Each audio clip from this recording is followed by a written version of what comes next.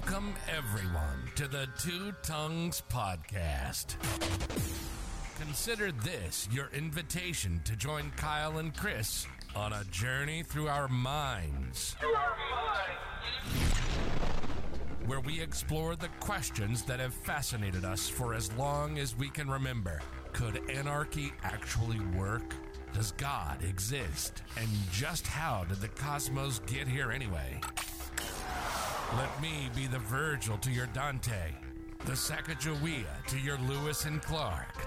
Let's take the guided tour through the dark chambers of our unconscious, seeking answers to the most important and unsettled questions of our shared existence. Ready or not, here we go.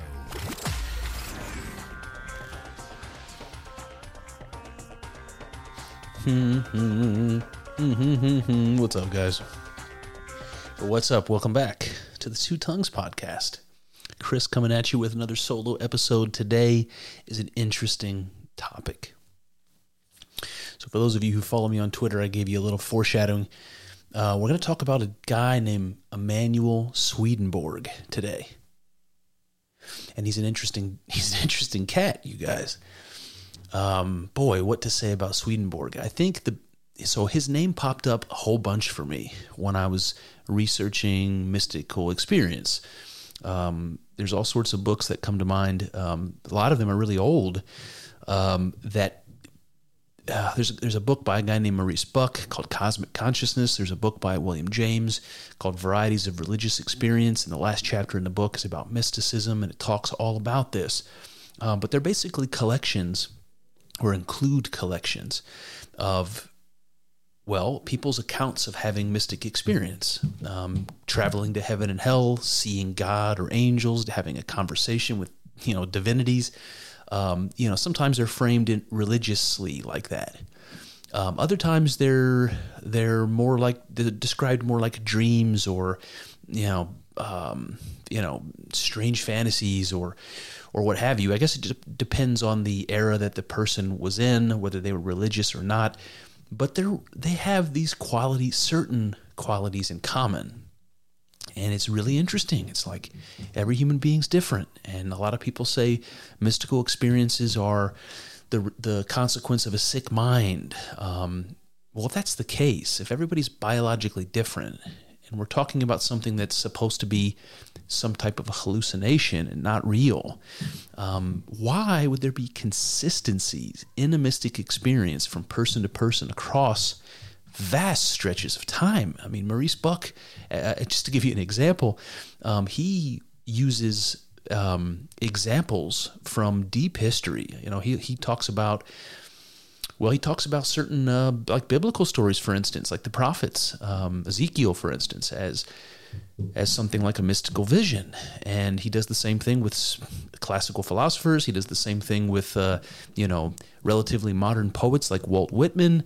It's really interesting that there's these consistencies that run through it. It makes you think maybe there's something to it. And the person that we're going to talk about today, Swedenborg, certainly believed there was something to it. He's one of the more interesting examples, and I did a little bit of a cursory look at the history of who Swedenborg is, because he keeps popping up, and I found out some interesting things. I mean, he wrote a tremendous amount, and when he started, he was a respected scientist. I mean, if you look Swedenborg up, you're going to see it's impossible to write him off as a religious nut. It's impossible to write him off as somebody who was crazy, because he made considerable contributions to science and philosophy.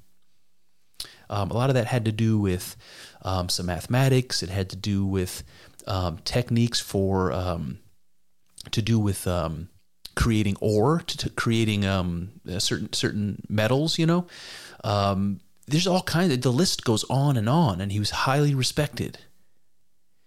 And then late in his life, he has this religious conversion, and we'll talk about it today. I don't want to give it away too soon, but he has a religious conversion, and he starts to focus on mystical experience and ontology and metaphysics How did we get here? What's the relationship between the infinite and the finite, between God and the cosmos? He gets really into all this stuff that I love. And it took something away from the man, I believe. He's considered to be a mystic today. In fact, I brought him up to a respected academic that I'm in communication with, a panpsychist guy, and I mentioned it to him on Twitter. Said, "Hey, this Swedenborg guy has lots of interesting ideas that run parallel to things that I heard from a different philosopher named Alfred North Whitehead, who's very well respected. And the academic that I'm referring to, he's the one who introduced me to Whitehead. So I thought for sure he'd have something to say on it.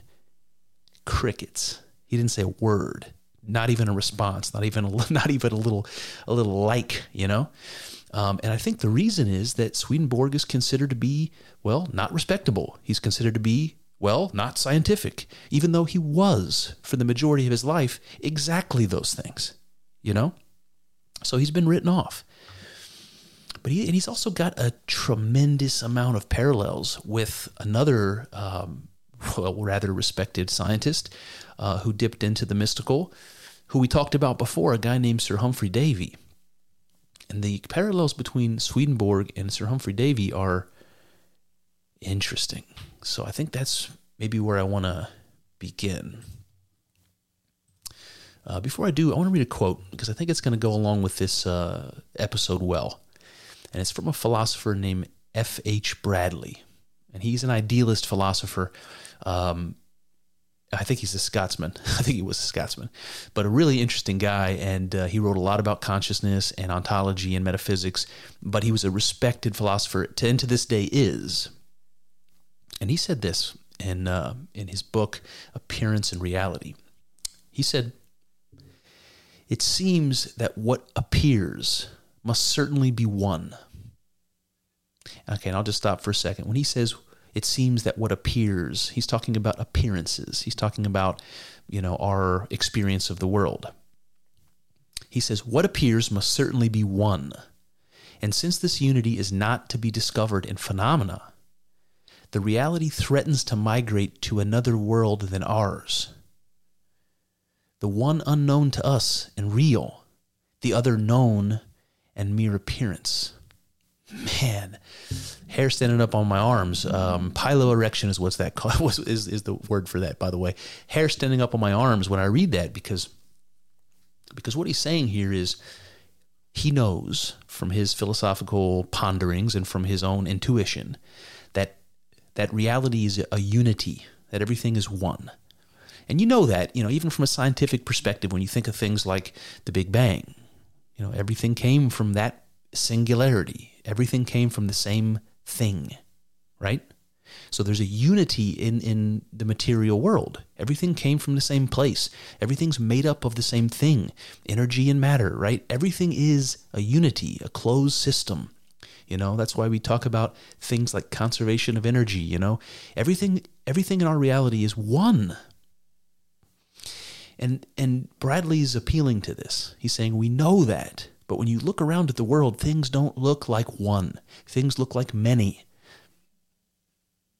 And he said that reality threatens to migrate to another world than ours. So he's proposing that where this unity exists isn't in the world of appearances. It's in some other world. It's in some other realm. It exists in some other way. And that's what he's trying to discover. And he says that there's one world that's unknown to us, but real. That's whatever's behind our perceptions, whatever the fundamental reality is. And he says that there's this other world that's known to us, but it's not real. It's mere appearances. And that's our world. That's our conscious experience. To go back to something that Bernardo Kastrup said, and also an idealist philosopher, he makes this argument by saying that that appearances are like the dials on an airplane cockpit. That when you're flying, you don't need to see what's actually out there. You can just look at the dials, and you can fly perfectly well by the dials. And he says that that's what our experience is like. It's like dials on an airplane cockpit. That what we see in the world when we're walking around and sensing things and talking to people and acting in the world, we're interacting with some kind of symbolic, apparatus. It's not what's really there. It's this veil of perception. And that's what mystics have said for forever, that there's some veil of perception that keeps us from seeing what's really there behind our perceptions, what reality is in itself. The Hindus talked about this going back 5,000 years. Immanuel Kant talked about this, things in themselves, noumena. So this is all part of this discussion. And the idea that reality might exist in some other world or some parallel world sounds strange and sci-fi and weird and probably not logical and probably false. But no, Bradley doesn't think so. Swedenborg doesn't think so. I don't think so. All right, so this brings me to my introduction. So talking about Swedenborg, here's a quote, a couple of quotes from Swedenborg. Starts like this. I was once asked how from a philosopher I became a theologian. And I answered in the same manner that fishermen were made disciples by the Lord, and that I also from early youth had been a spiritual fisherman. Water signifies natural truths. Fish, those who are in natural truths. And thence fishermen signify those who investigate and teach truths. Moreover, that theologian does not first study philosophy before he is inaugurated as a theologian. Okay, so he's saying basically anybody who thinks deeply enough to get into ideas of metaphysics or religious ideas, they first begin as philosophers. And that's exactly what was the case for Swedenborg. He was a philosopher. He was a scientist. A natural philosopher is what they used to call it back in the day. Then he goes on, he says, I was once asked to explain my theology. I replied, these are the two principles of it, that God is one, and that there is a conjunction of charity and faith. And I want to focus on that God is one bit, because that's how you know Swedenborg is a mystic. That's how you know he had a mystic experience. We're going to hear about that today, and it's crazy. But he said the same thing Bradley said. All is one. God is one. That is the telltale mark of a mystic. Now, there's a huge amount of similarities between Sir Humphrey Davy, who we talked about in the past, who also was a scientist and also had a crazy mystical vision. We talked about that. He wrote that down in a book called Consolations in Travel that he published right after he died. Like, he wasn't even willing to have that stuff out, in the open until he was gone and couldn't be criticized for it because it was crazy. A couple interesting connections between Davy and Swedenborg. They both died in England, even though Swedenborg wasn't English. Davy was born 6 years after Swedenborg died. So that's sort of interesting. It's almost like one picked up where the other one left off. And then there's the visions themselves. Swedenborg has a book. He wrote many. One of them is called Earths in the Universe. And much like Davy's Consolations, Earths in the Universe discusses, Swedenborg's conversations with spirits and angels, supernatural beings. And just like Davy's Consolations, Davy also had conversations with a genius, right? His genie, his angel, who took him up into heaven to see what heaven was like and the supernatural beings that exist in heaven. And that's exactly what happened to Swedenborg. He goes up into space. He speaks to spirits and angels that exist in various planets in our solar system and beyond. And this is the weird thing. I thought it was so weird when Davy said it. When Davy said that he had visions of heaven and he got to physically or spiritually go there and see what heaven is like and see what angels are like and observe them and all that sort of stuff. He didn't do that like Dionysus the Areopagite or Dante's Divine Comedy. He didn't do that like what's the other one? Paradise Lost. He didn't talk about a spirit guide taking him to the supernatural realm that doesn't exist in the material cosmos, right? That's what you expect. Where is heaven? Heaven isn't on Mars. Heaven is in another place altogether. Not for Davy, not for Swedenborg. Heaven is heaven. You look up at the sky, you see the stars, you see the galaxies. That's literally heaven. That is literally the spiritual realm. And I think that is interesting and unexpected. I never would have expected somebody to attach spiritual reality to material objects, And both Davy and Swedenborg do this. They go to heaven and they experience angels in space, outer fucking space. It's amazing. And we're gonna talk more about that. Okay, so that brings me to the first section I want to talk about. It's called Mirror Worlds. Now, we're talking about a specific book that Swedenborg wrote about the relationship of the body and the soul. And so that this is strictly what we're looking at today. He wrote way too much for us to cover, any fraction of it. So this first section I'm going to call Mirror Worlds. Mirror Worlds. Okay, here we go. Swedenborg says, "It has been manifested to me that there are two worlds, one in which all things are spiritual and the other natural, and that spirits and angels live in their own world and men in theirs, and also that every man passes by death from his own world into the other, and in this he lives to eternity. For the spiritual world flows into the natural world and actuates it in all its parts, both with men and with beasts, and also the vegetative activity." All right, so there's our opening for you. Some pretty interesting stuff here. So he says there are two worlds, right? And this is why I call this section Mirror Worlds. He refers to two worlds, just like Bradley referred to two worlds. One of them is spiritual and one of them is natural. And we don't really have a big issue with this. I mean, most modern Western people are pretty steeped in dualism. Anybody with a Judeo-Christian background is pretty steeped in the idea of body and soul as different things existing somehow together. And so this is the kind of picture that you're seeing with the spiritual world and the natural world. But it's a little different than that. It's a little different than dualism. Because in this case, the spiritual world and the natural world aren't exactly separate, distinct things.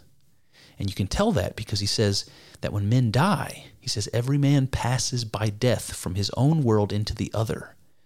And in this, he lives to eternity. So there's a connection between the natural and the spiritual world. And the souls, if we can call it that whatever animates, matter, that is sort of recycled. It moves from the natural world into the spiritual world, back into the natural world, back into the spiritual world. And you see this sort of recycling going on. That's what he's calling eternal life. That our lives are eternal, just like was promised in the New Testament. Swedenborg is a religious man, so we're going to see a lot of biblical references. But how that eternal life happens is through this sort of process, it reminds me of conservation of energy and Newton's laws, that energy can't be created or destroyed. That's what we see here. The human soul passes from one world into another. It's not created or destroyed. It just transforms from one state to another. And that process that we're describing of souls going back and forth between these two worlds over and over reminds me of, Alfred North Whitehead, who I brought up at the beginning of this episode. He was the process philosopher. He's the one that believed that the operations of the universe were a process, and that if you could call that process God, because it's responsible for everything. And that's what we see illustrated from Swedenborg as something like a process. Again, he says the spiritual world flows into the natural world and actuates it. And that's true for men, beasts, and plants, right? So what does he mean by that? There's something in the spiritual world that actuates the natural world. What does he mean by that? He means something like the thing that animates matter, the thing that makes you alive. That thing comes from the spiritual world. It's the spiritual part of us that flows into the natural world from wherever it comes from. And it fills up matter and makes it alive. So you could call that a soul. You could call it a life force or an animating force. That thing actuates what essentially is dead matter. That matter is alive because it contains the spiritual component. And I think we can understand that. It's not super different from a, everyday Christian understanding of a soul. But he goes on. He says, the spiritual world existed and subsists from its own sun, and the natural world from its own sun. That there is one sun of the spiritual world and another of the natural world is because those worlds are altogether distinct, and a world derives its origin from its sun. The world subsists by means of the sun. If the sun were removed, it would fall into chaos and into nothing. The origin of nature is the sun. All right, so this is not sun, S-O-N. This is sun, S-U-N. He's talking about the stars in the cosmos, specifically our sun. And he's saying, listen, there's two worlds, a spiritual and a natural, and both worlds have a sun. And the sun dictates everything about the world. He said the world derives its origin from its sun. And we know in kind of retrospect that that's correct. I mean, not just the energy, the heat and light that emanate from the sun creates, the opportunity for life to exist and for transformation to exist in the cosmos. But even the gravity of the sun controls the rotations of the earth and the planets and the seasons and all the things that facilitate the life that as we see it in our planet. So of course the sun is going to control the evolution of the star system, the solar system rather, and it's going to control the evolution of life if it emerges. It's going to be the key. And you can imagine a sun that's larger with greater gravity or hotter or colder, or two stars in a planetary system, that all of these changes would change the planets and would change the life or the opportunity for life to emerge on those planets. You would not see the same kind of life existing on another planet with a different type of star system. So yes, we can validate Swedenborg's suspicion from way back in the 1700s that the sun is absolutely where the planets derive their origin. And if that sun would just disappear, let's say, it would destroy that planetary system and the life that might have evolved on it. The planets would go spinning off into the cosmos, and that would be it. So this is true, But what does it mean? There's two worlds, and these two worlds, the spiritual and natural, have two suns, right? And those suns control what the world is like. So what does that mean? What does that mean exactly? All right, he goes on, he says that in the spiritual world, there is a sun other than that in the natural world. I can testify, for I have seen it. It appears like our sun, but stands immovable at the middle altitude between the zenith and the horizon, whence the angels have perpetual light and perpetual spring. All right, so this is our first taste of Swedenborg getting mystical.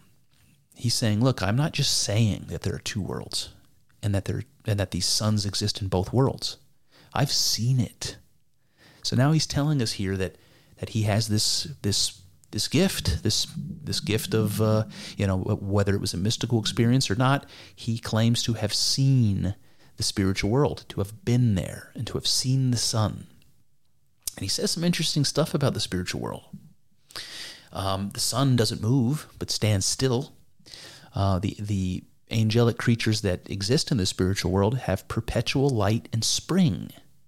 And that's something like we would talk about mythologically as a golden age, you know?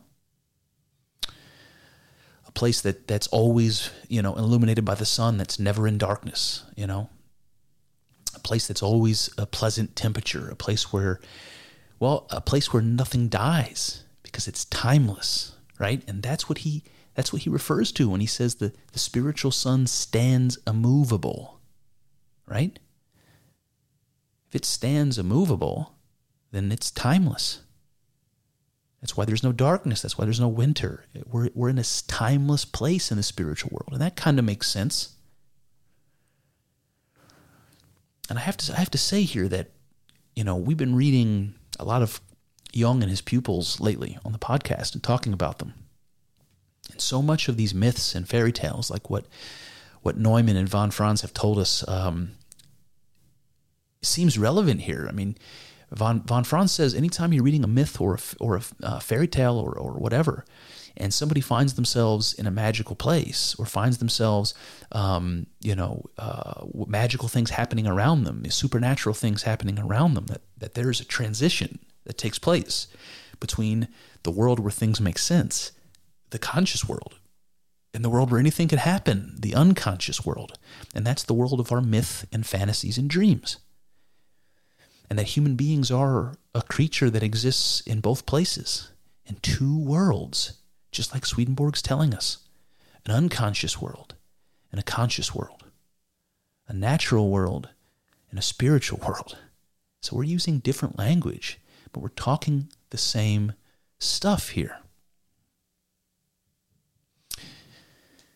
And then I just want to mention that, when you read Davies' Constellations, you see much of the same thing.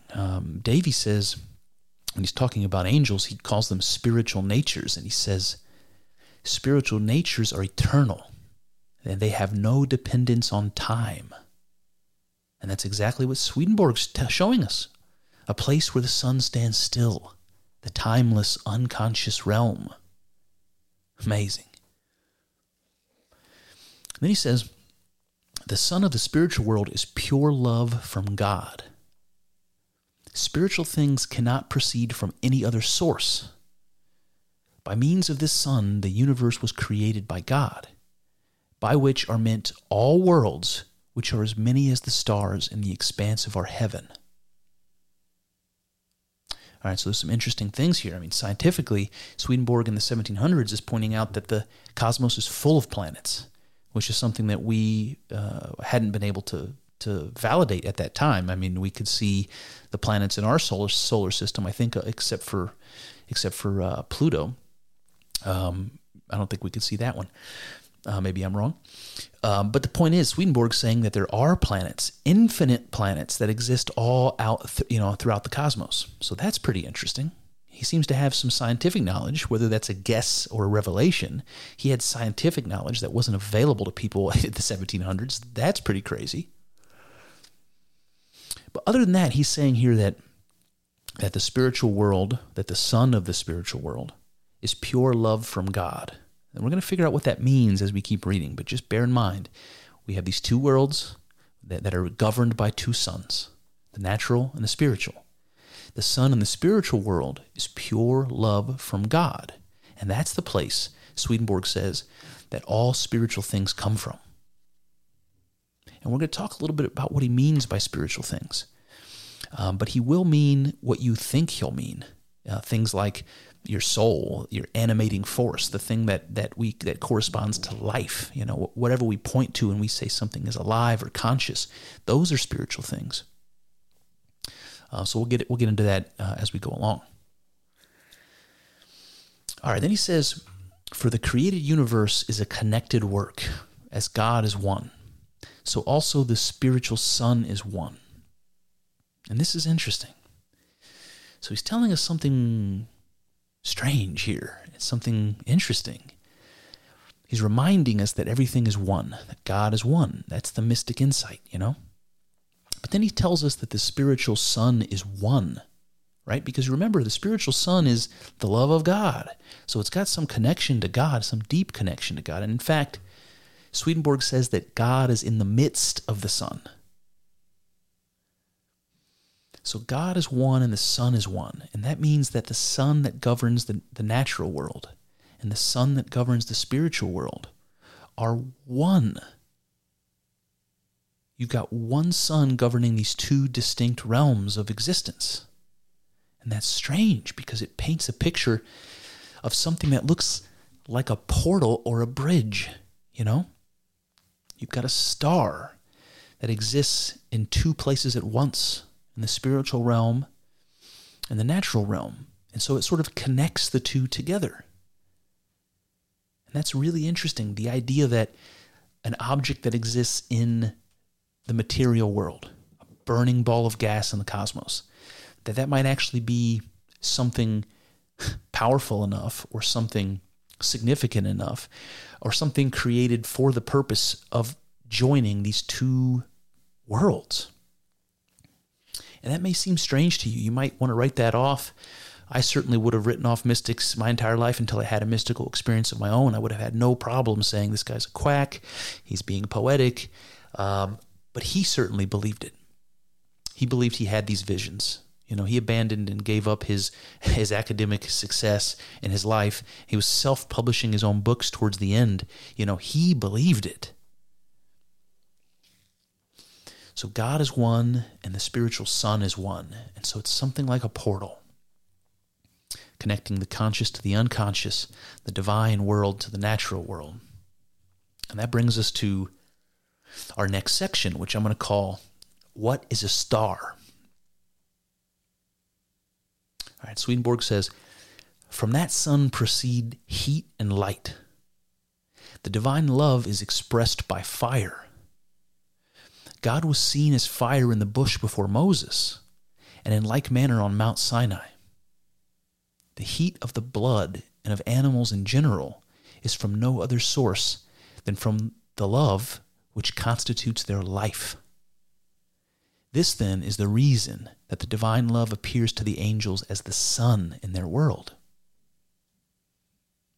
Okay, so at least in the spiritual world, God appears as the sun. And Swedenborg tells us that God is in the midst of that sun, and that connects directly to the sun that we see when we look up at the sky. It's strange and amazing. But let's dig in a little deeper here, because he did say that the divine love or pure love of God is what comes out of the sun. And so that's something like the animating force, the force of life. And he says so because he says the love which constitutes their life. So the love that flows out of God and flows out of the spiritual sun is whatever it is that gives us life, the animating force that gives us life. Maybe it's that little bit of God that we have in us, you know, the God part of our being. But he says something even more interesting. He says that divine love that flows out of the spiritual sun, that's the thing that Moses saw. That's the thing that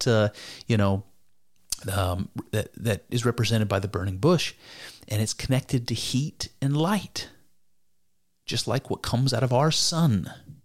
And what the implication here is that heat and light are God's love or creative power that seem to be transformed through this portal, through the sun, into physical material form.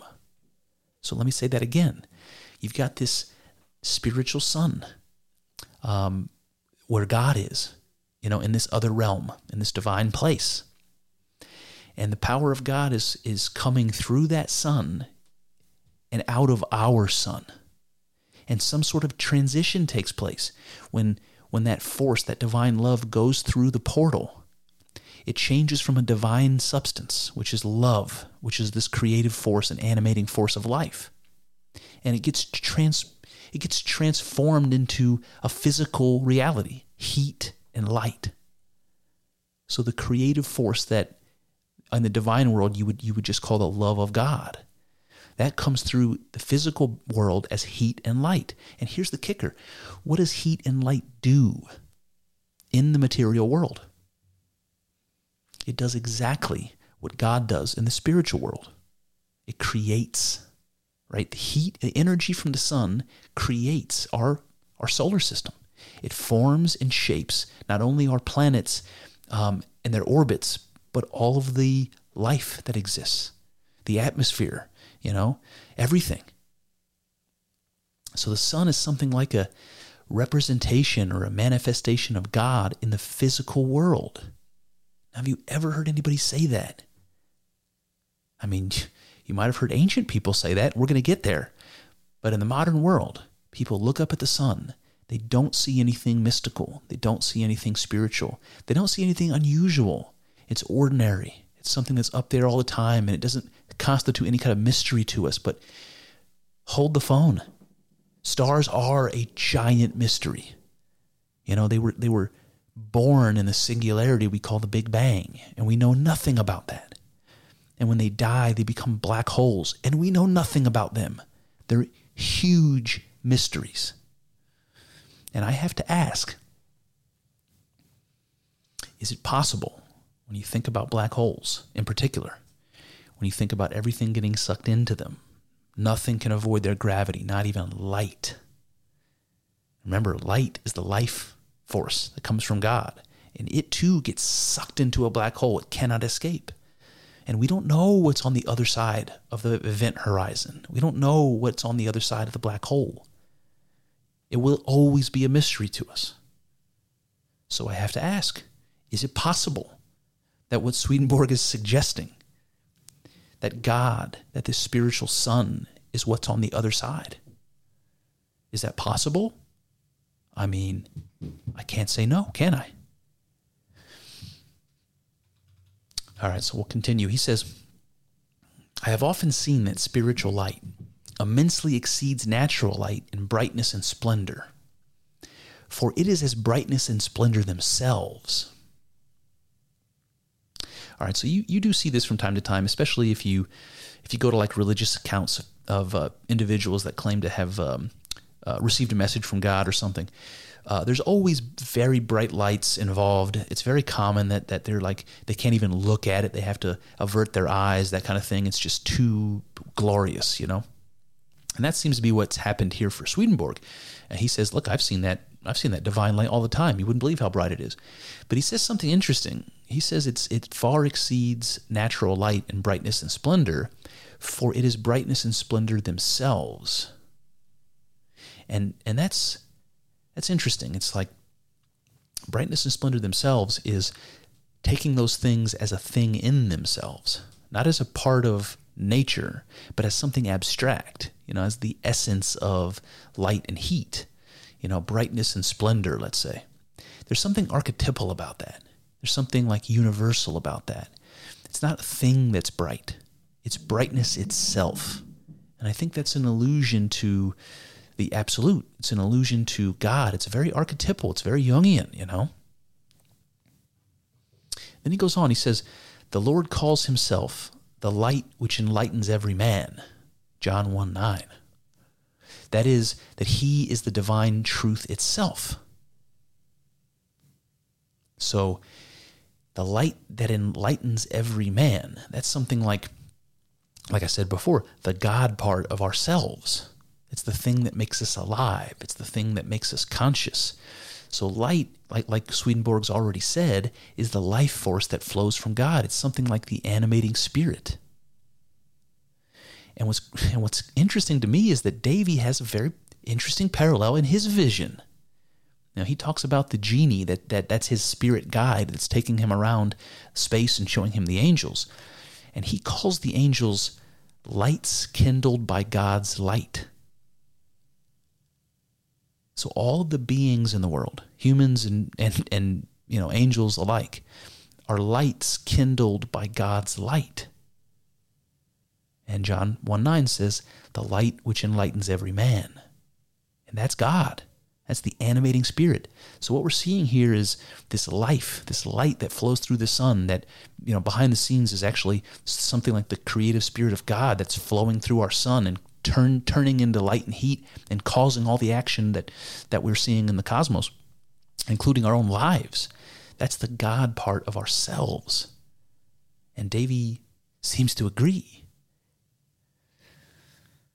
That brings me to my next section, which we're going to call the Sun Bridge. All right, Swedenborg says, it is believed that natural light is from our world, but it is from the light of the sun of the spiritual world. Okay, that's pretty much what I said before, right? The light that flows through our sun isn't coming from our sun. It's coming from its mirror self. It's coming from the unconscious sun, the divine sun that exists in this parallel place we're calling the spiritual world. And in some way, these suns are one sun. They connect these two realms of being, you might say. It's like spiritual life, life force radiates into being from non-being. And the star is the portal between the worlds. And it's the representation of God. So this is, evidence that Swedenborg believes that our sun is literally part of a greater whole. It's the active power of God flowing through the material world, becoming the material world from some other place. And he calls that influx, spiritual influx. And we're going to see that next. He says, there is influx from the spirit world into the will and into the understanding, from God through the Son, in the midst of which he is, right? So God is in the midst of the Son. And what's coming out of the Son is this spiritual force, this life force. And he said it comes to, into the world, but it also comes into us, into our will and our understanding. And so that's like our consciousness, our will and our understanding. Those are cognitive mental concepts. Our understanding is our ability to know, to learn, to have knowledge, to have a worldview. Our will is our ability to act, our desires to act in a particular way. Those are all things that relate to consciousness. And so an idealist like Bradley, who we talked about in the beginning, or a panpsychist, or myself, would agree entirely that this is a life force that flows from God into the material world and into us. It is associated with the God part of us. That's what I call sentience or consciousness. And that's exactly what we see from Swedenborg, the will and the understanding from God. It's also interesting that he splits this up in two, that he's talking about this as will and understanding. And I only point to that because if we go back to our depth psychology and our discussions about Jung, this is what happens to God. God gets divided, split in two. And so that's what we see happening here. God begins as some sort of a wholeness, flows through our sun and becomes bifurcated. In the material world, it becomes will and understanding. And I think that parallels also the heat and light that emanate from the sun. These things are one, but they're also many. And that's also something that you experience in mystic intuition. It's what Jung and Jordan Peterson call the syzygy, or the Ouroboros. Opposites in union. Then he goes on, he says, they who know only of the influx into the understanding and not into the will are like one-eyed persons who see the objects on one side only. Okay, so I think Swedenborg is sort of foreshadowing here the kind of physical-only approach to understanding science, as though it's incomplete. He says if you believe that knowledge is something that is divine, that knowledge is something that connects you to God. But if you don't believe that about the will, if you believe that your will is your own and that you do what you want and that isn't connected to God in any way, he's saying that you're missing something. And it reminds me of a phrase. It's the title of a book by Philip Goff. It's called Galileo's Error. And a lot of people today, a lot of philosophers and scientists today agree that this idea of dualism, that this idea of mind and body being separate, that it is a mistake. And it was a mistake going all the way back to Galileo or to Descartes, but certainly Descartes may go back all the way to Galileo or even before. And Swedenborg seems to agree that we have to be able to think about matter and consciousness together. We have to be able to explain the whole picture. Why? Because everything is one. God is one.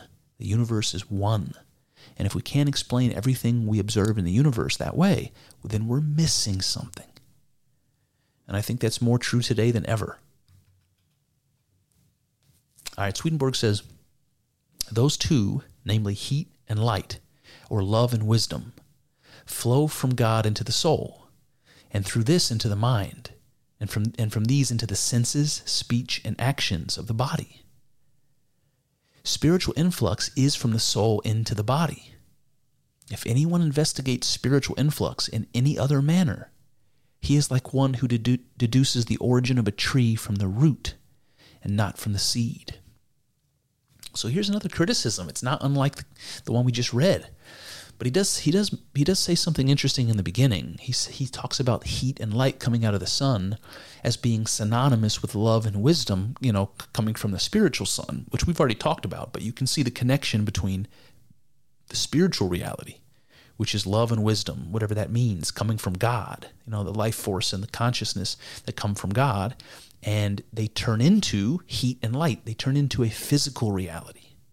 So you have a spiritual reality becoming a physical reality. And so you see, again, the bridge here of the sun being this portal bridging the worlds.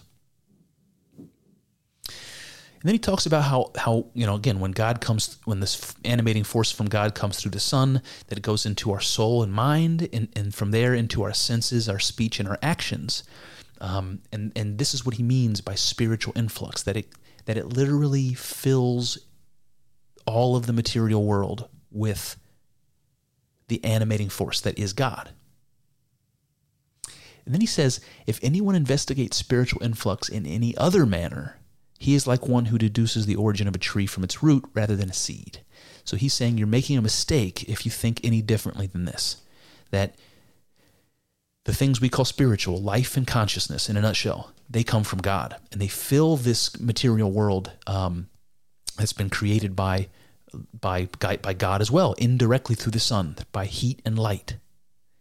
And it reminds me of this idea of emergentism, because when he says anybody who investigates spiritual influx in another manner is nuts, well, that's what emergentism is. And this is an idea that is popular today, probably the most popular explanation for consciousness, which is that it doesn't come from God. That's silly. It emerges from the laws of physics. It emerges from complex activity, physical activity. You have a complex enough system, you're gonna end up with consciousness. Well, lots of people disagree, scientists and philosophers alike. I disagree, and Swedenborg disagrees. And I think that's pretty interesting. All right, then he says, the soul is a recipient of life from God, who is life in itself. So God, he says, is life in itself. Then he says all influx is of life, thus from God. So that's saying that everything that exists in the material world is made of God. And it's made alive also by God. So matter and psyche, or matter and spirit, are both God. And he says this is meant by the passage, and he's referring to the Bible here. God breathed into the nostrils of man the soul of lives, and that man became a living soul. And as the Father hath life in himself, so hath he given also to the Son to have life in himself.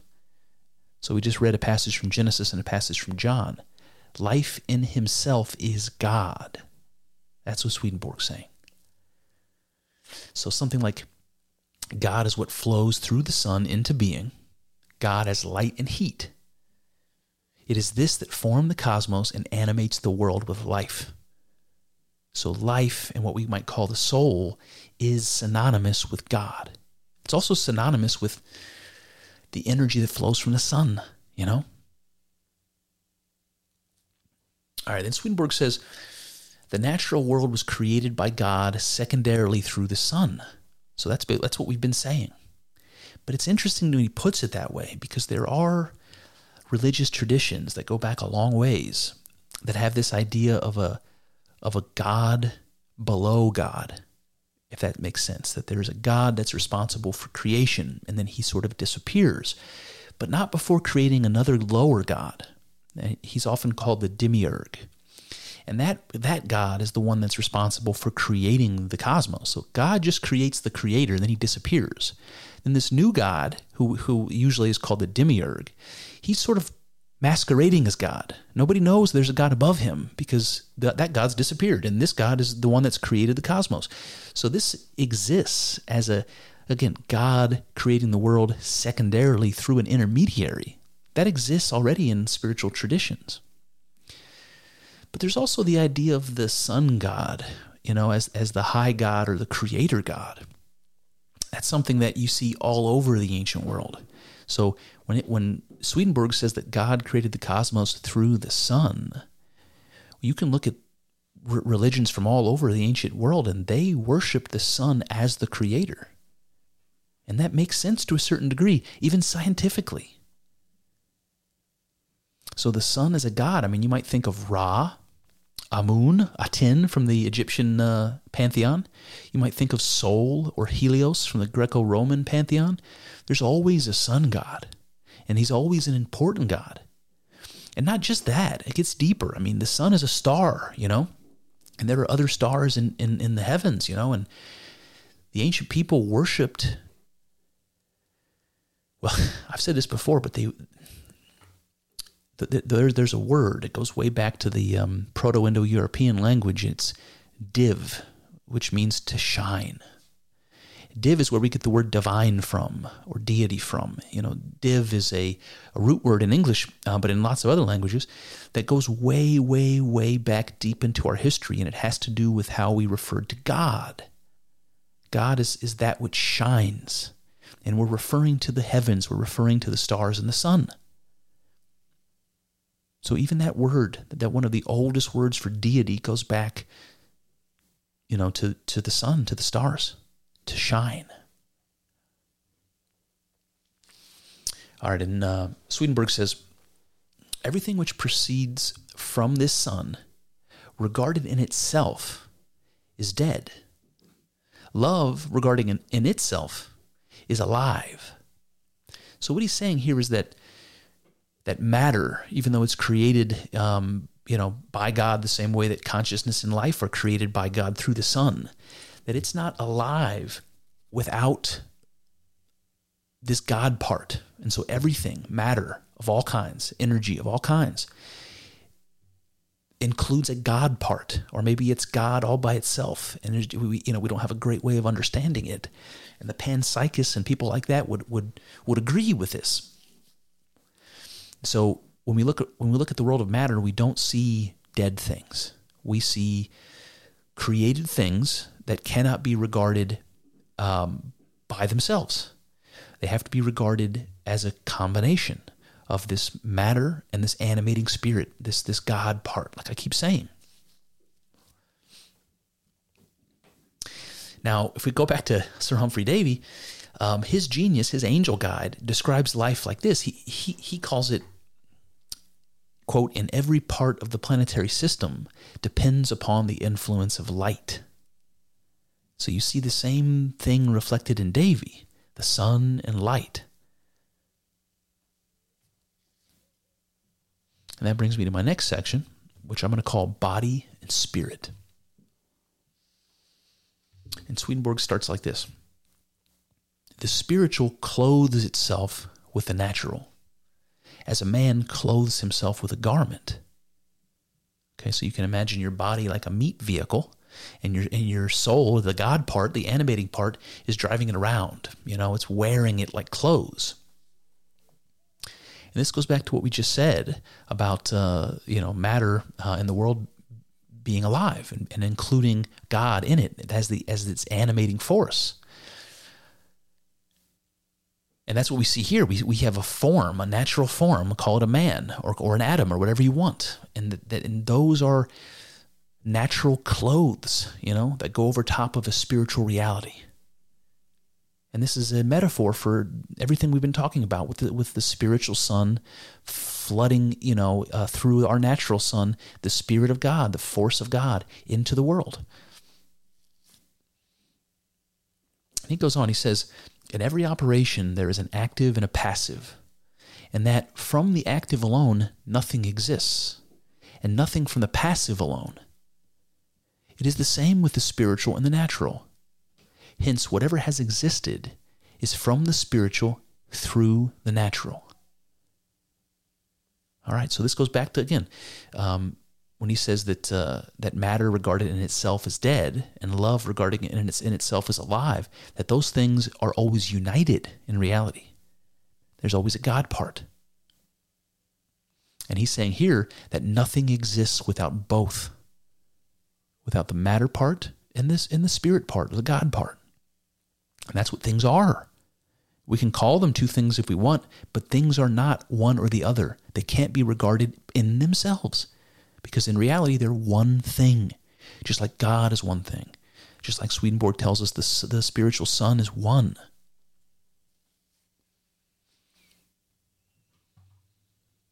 All right, and he continues, the principal cause, so we can call that God, and the instrumental cause, and this in the examples we've been talking about so far, that's going to be the sun. Okay, so the principal cause, God, and the instrumental cause, the sun, make together one cause.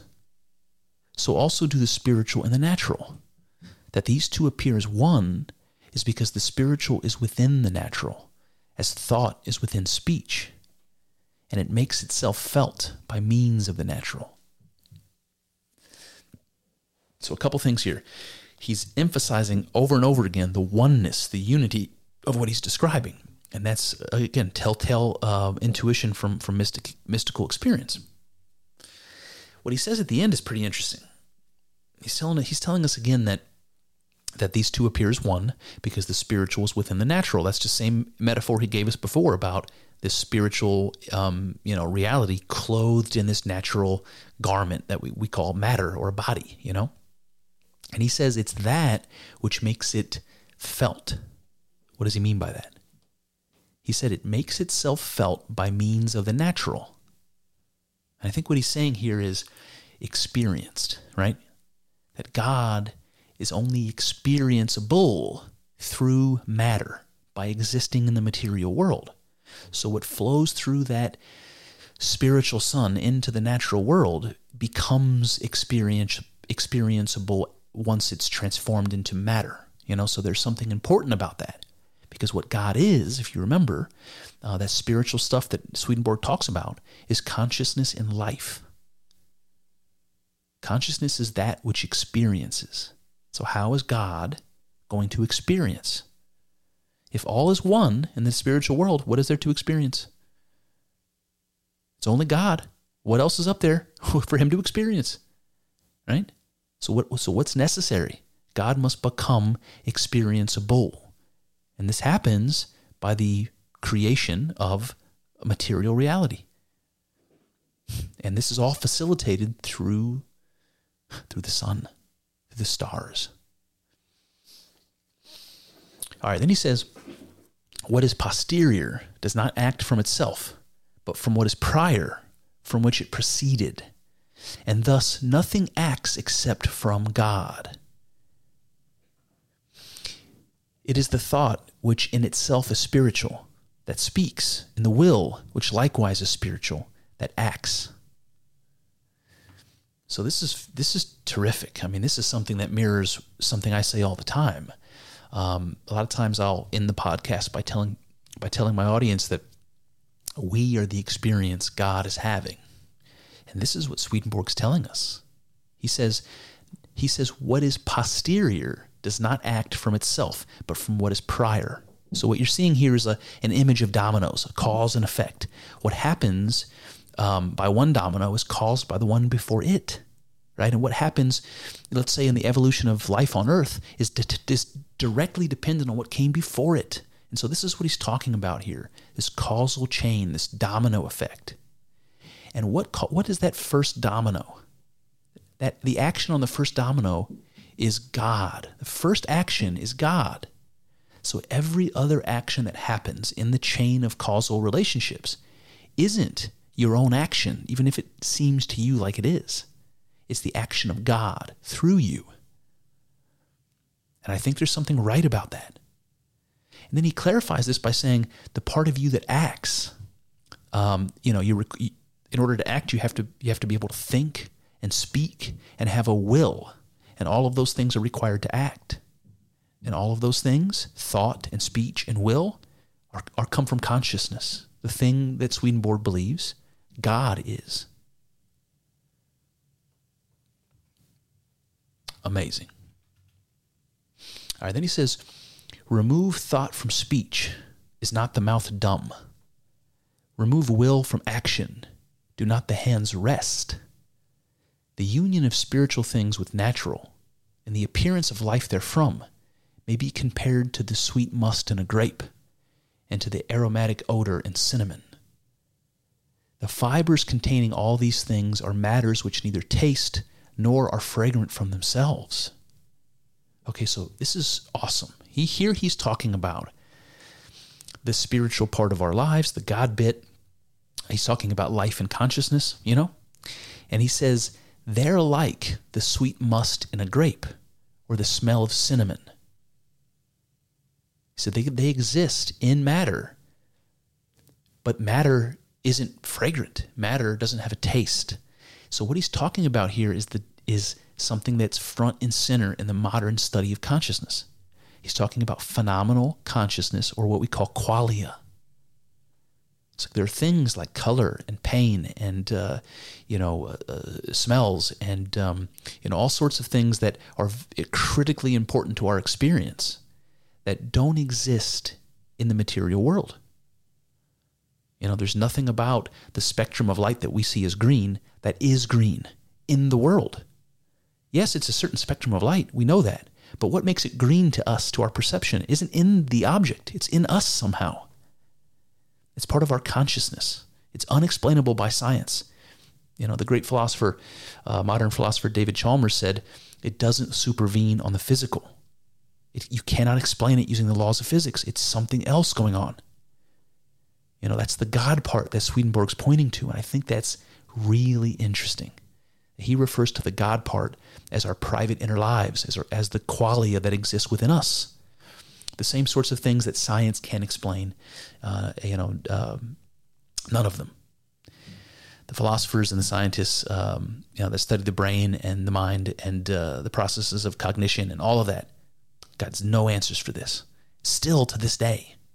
And Swedenborg's pointing to this in the 1700s. Then he says, there is only one life. So I just want to stop there for a second. Yes.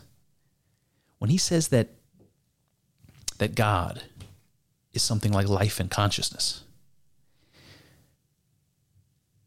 and the mystic experience tells you that God is one, and that reality is a unity, then you have to understand that life and consciousness are one, even though they seem to be many, even though they seem to be dissociated and in distinct things. They aren't. And so, because life flows from God and God is one, Swedenborg says there is only one life. Then he says, and this is not capable of being created, but is eminently capable of flowing into forms adapted to its reception. So you see this notion, this conservation of energy type of a notion that comes up, where he's like, life isn't created or destroyed. There's only one life, the same life that flows through everyone and everything for all of time.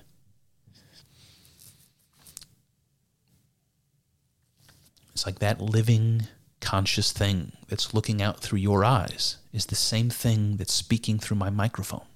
It's the same thing to every person listening right now. That at the core of our being, life and consciousness is God, is one. It's amazing. It's very, very mystical. It's hard to understand, but I believe deeply, deeply true. And this idea that God flows into these material forms that are adapted to receiving that form, that's also interesting. It's like material reality are forms to be filled, possessed, or animated with God, and made for that purpose explicitly, you know? And we this makes sense to us in religious ways also, because we say things in Christianity like the body is the temple of God. So you understand yourself as a form that is possessed by a spirit. That spirit is God. The thing that's alive in you is God. You know, we kind of understand that, even if we don't really think about it much. And also, there's a relation here to archetypes when we're talking about Jung, because to Jung, archetypes are like that. You know, like things in the world are forms. The archetypes are forms that have particular manifestation in the world, but can be abstracted and exist abstractly in this unconscious place, in this spiritual, psychic reality. And Sir Humphrey Davy, if we go back to him, he says something very similar, talking about consciousness, the divine in general, as being connected to this idea of conservation of energy. Davy says, spiritual essences, like the quantity of atoms, is always the same. So he said that, in Constellations when he's talking about his own visions, So you see this come up again. And then Swedenborg says, God alone acts, and man suffers himself to be acted on. And this is an interesting question because it brings up free will. But I have to say, if your free will is an illusion, which I think maybe it is, maybe it's not, but maybe it is, if it's the act of God, if all of your actions and choices are the actions of God, well, then we really can't say that they're not free, can we? All right. That brings me to the next bit here, which is called degrees of influx. And this is where things start to get a little bit technical. So we're going to only focus on this for a second, but then we're going to get into the vision. We're going to get into Swedenborg's vision. And it's interesting. All right, so here we go. Degrees of influx. Swedenborg says there are 3 degrees in the spiritual world and in the natural world, according to which all influx takes place.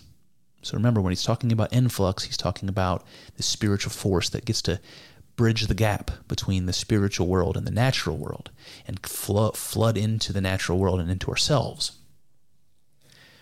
So this happens in 3 degrees, he says. All right, and he says, all things in both worlds are of this kind. As is the expanse of atmosphere from the sun to the earth. There are 3 atmospheres, both in the spiritual world and the natural world. And because the atmospheres descend from their origins, so again, that's God, and are the carriers of light and heat, there are 3 degrees of light and heat. And because light in the spiritual world is wisdom, and heat is love, so in the parallels for wisdom and love here are sentience or consciousness and life.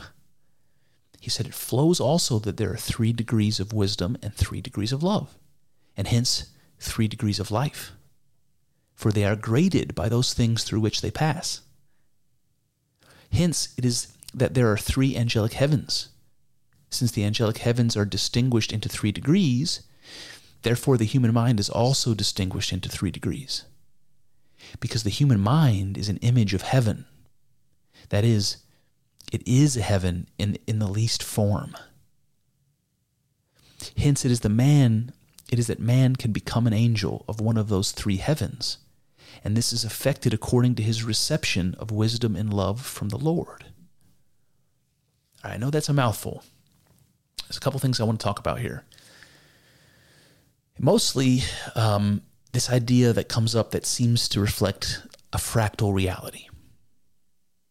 Now, you see everything happening in 3s, and I think that really the gist of this is that everything that flows from the divine, from God, into the material world, they're all mirrored. So we have 2 worlds, we have 2 suns, we have 3 degrees in both places, and everything that comes from God in the material world and in the spiritual world is going to mirror each other. It's like 2 halves of one coin. And then he says something interesting. He says, that the angelic heavens are three, right? And so the human mind is also three, distinguished in 3 degrees, he says. Why? Because the human mind is an image of heaven. That is, it is a heaven in its least form. So this is a fractal image that he's alluding to. The human mind is an image of heaven. That's what the way that Hermeticism put this, the Hermetic philosophy, is as above, so below. What man is like is what God is like. You know, that's what he's saying here. The human mind is an image of heaven. It's a representation of God. It's like a fractal mirror of God itself. And that's what we continue to see.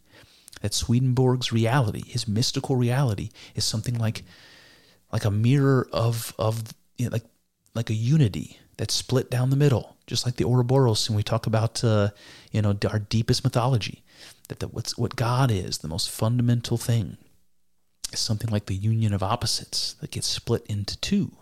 And we have these two worlds that are really one unity. Then there's this bit here at the very end where he says that man can become an angel in one of the 3 heavens, and that his ability to do that is dependent on the wisdom and love that he gets from God. So all this spiritual energy flowing through the Son, how much of it gets into us, into our will, into our understanding, into our consciousness, that's going to determine what happens next. When I die, do I get to become an angel? Does my life force get recycled into this spiritual world and become, a lower angel or a higher angel or whatever? And I think that's neither here nor there. Just the idea that it's possible, this sort of reincarnation idea, and that when a human being dies, that he's able to be reborn as an angel. And you see the same thing in Sir Humphrey Davy's visions and constellations. He talked about wisdom and knowledge from God, and the more of that we get, the greater our ability to reincarnate in higher levels of existence. And Davy said specifically on other planets. So we come back as an angel, but we're on Jupiter, And so there's this strange connection to the celestial bodies as like the literal place where these other realms can be accessed. And we see the same thing in Swedenborg. So both Davy and Swedenborg, by the way, were knighted. I want to tell you, they were both respected academics. Sir Humphrey Davy was knighted. That's why we call him Sir Humphrey Davy.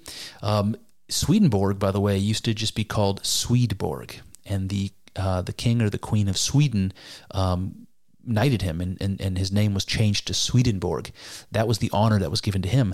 I point that out because it's an interesting connection, one of many, but it also tells us how respectable both Davy and Swedenborg were in their day. So as crazy as all this might sound, just understand these were legitimate scientists, respected thinkers, and they were honored in the highest levels possible. Both Davy and Swedenborg believed there were multiple heavens, and that those heavens exist in the celestial bodies, the planets, the stars, comets, that sort of thing. And that each was populated by its own breed of angel. And each were progressively more God-like as they approached the sun. And the sun is the highest, right? It's the highest heaven. It's the source of light and life from God. And Swedenborg says, God is in the midst of the sun. Now, Davy's vision, he had a guide, his genius or genie, this angel was taking him around. That angel claimed to be from the sun. Isn't that interesting? And that brings us to the vision. So let's hear about Davy's vision.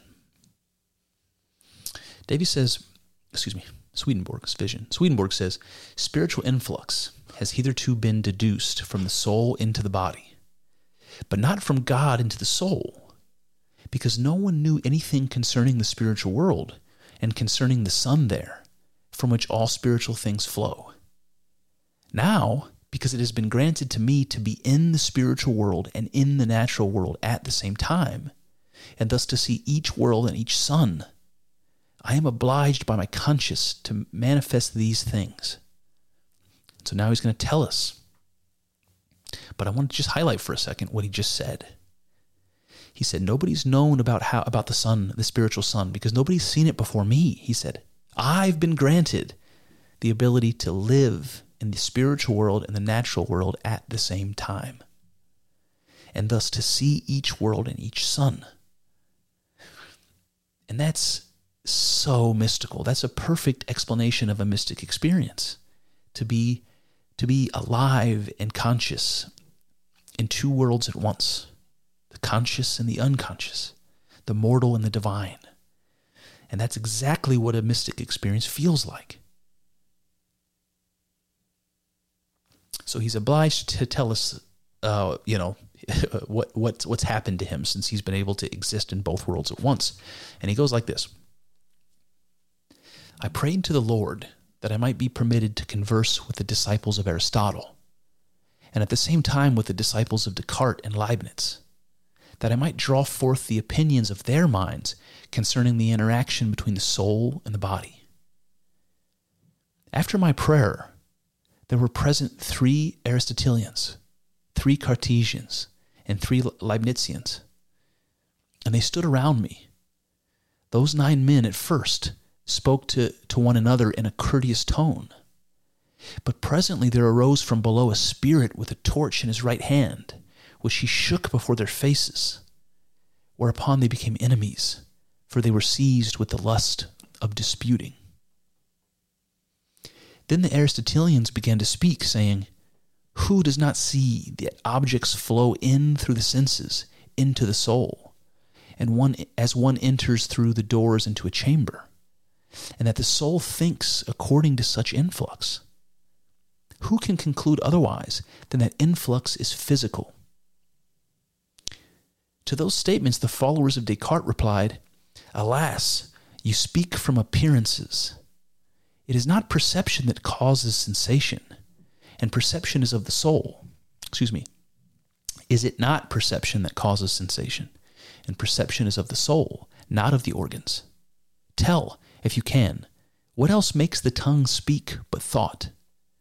And what makes the hands work but will? What makes the eye to see and the ears to hear and the other organs to feel but the soul? Everyone whose wisdom is above the sensual things of the body concludes that there is no influx of the body into the soul, but of the soul into the body, which we call spiritual influx. All right, so we've heard from 2 of these groups so far. We've got these ghost philosophers that have been resurrected from, whatever, this spiritual world. They're brought present before Swedenborg. These spirits are speaking, and they're arguing here about how God and the material world relate, to what their relationship is. And the Aristotelians are saying, look, your senses experience what's out there in the world. And that flows into your brain and causes you to think. That's how you can perceive things. And the followers of Descartes disagree. They say, no, what you see is only an appearance. It's not real. And all the ways in which you experience things, experience appearance, those things are happening in something divine, something like consciousness, right? The thoughts, the will, the soul is what they call it. So there's an influx, that's true, but it's not from the physical, it's from the spiritual. Then we get to Leibniz. It goes like this. When these had been heard, the 3 supporters of Leibniz lifted up their voices, saying, there is not any influx of the soul into the body, nor of the body into the soul, but there is an instantaneous operation of both together. There appeared again the spirit with the torch in his hand, and he shook it at the back of their heads, whence their ideas became confused, and they cried out together, let us decide this dispute by lot, and we will favor whichever comes out first. And they took 3 pieces of paper and wrote on one of them physical influx, on another spiritual influx, and on the third pre-established harmony. And they put the 3 pieces of paper into a hat. Then they chose one of their number, and on it was written spiritual influx. Then an angel suddenly stood and said, "Do not believe that the paper came out by chance. The truth presented itself to the hand of him that drew the lots, that you might favor it." All right, so that's that. The will of God, the roll of the dice solved their argument, right? The three different perspectives, whether there's physical influx, spiritual influx, or some mutual simultaneous combination. And the angel told Swedenborg conclusively that the real answer is spiritual influx. And the others, Leibniz and Aristotle, are wrong. And I think that's interesting, and a little bit because I kind of come down on the side of Leibniz on this. And I believe that the process that Alfred North Whitehead alludes to is not just a recycling of souls from the natural and spiritual world like Swedenborg is laid out for us, but it's a back and forth, between God and the material cosmos and back. I think, and my intuition tells me, that the action of God on the material cosmos and the action of the material cosmos onto God are reciprocal and simultaneous. I take the God being one to its logical conclusion, that there is no material world exactly, that all is one in God, and there is a certain level of illusion involved in our experience. And we call that the veil of perception. We know that. We know that people don't perceive identically. We know that. And we know that there are things happening in reality that we don't experience, that we can't measure. So there's more out there than what we're aware of. I think maybe a tremendous amount out there that we're unaware of, maybe an infinite amount. And so this idea of God and the material cosmos being one, to me implies that the process involves them both, and that the transformation that happens in the world is something like a transformation happening in God, and they kind of feed back on each other. And it's exactly that feedback that creates fractal geometry. And we see fractal geometry in nature everywhere, at the deepest level. And fractal geometry requires feedback. So that's the way I see it. And maybe I'm coming down on the side of Leibniz on this. But that brings me to my conclusion. It is strange that our recent foray into Jungian psychology should inform our understanding of Swedenborg so strongly. Just as von Franz presents our myths and stories of the other world as a symbol of the unconscious, Swedenborg describes the same. What appears in our myths as the land of the dead, heaven, paradise, and the fairyland, Swedenborg describes in his vision of the spiritual world. The Jungians speak of human experience as partly conscious and partly unconscious. And so human life, in a manner of speaking, takes place in these two worlds. Philosophers, mystics, and shamans the world over have always insisted that these worlds bleed together, that they are not fully distinct from one another. It is possible, for instance, for a shaman to leave his body and to travel in the spiritual world. Our fairy tales describe all sorts of other supernatural means of transitioning from one to the other. Through a fairy mound, through a sacred grove, through the opening in a mountain or a tree, through Jacob's ladder, or through a mirror. It is in this way that we can approach the unknown, unexplored depths of ourselves. In dreams, near death, in revelation and visions, we bridge our world to its other half. And it is exactly this that Swedenborg proclaims. He tells us that the sun exists in both worlds, the natural and the spiritual. It has a mirror twin that counterbalances itself between both worlds. He notes correctly that the influence of the sun both creates and nourishes the planetary system to which it belongs. gravity, heat, light, and energy. But then he does something novel. He proclaims that these two suns, as with all the stars in the cosmos, bridge the material world to the spiritual one. They are quite literally portals from the unconscious to the conscious. And what flows through these portals, Swedenborg tells us, is the divine love of God, its very essence, which fills the world with life and consciousness. And if that weren't astonishing enough, he describes the mechanism of action. He tells us that God pours his animating spirit from the spiritual world into the natural world by means of a sort of conversion. God's love, the spirit of life, transforms into heat and light in its passage. Something divine becomes something physical. Now, we could write this off as the ramblings of a mystic. We could question his sanity and belittle the state of science to which he would have been exposed in the 18th century. But there is a legitimate mystery to the stars that gives us pause.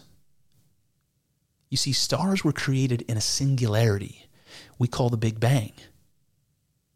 Now, we can put aside the parallel Thomistic unity symbolized here and instead refer to what happens when stars die.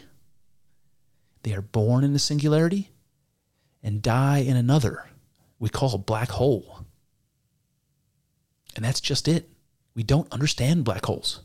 We don't know what they are or where they go and what's on the other side of the event horizon. We know nothing can escape their pull. Not matter, not information, not even light. They are therefore unique among all phenomena we know of. Could there be another sun on the other side? Might we find God there? I can't say yes, but I can't say no either. Well, there you have it. That's one avenue explored, but infinitely more still to go.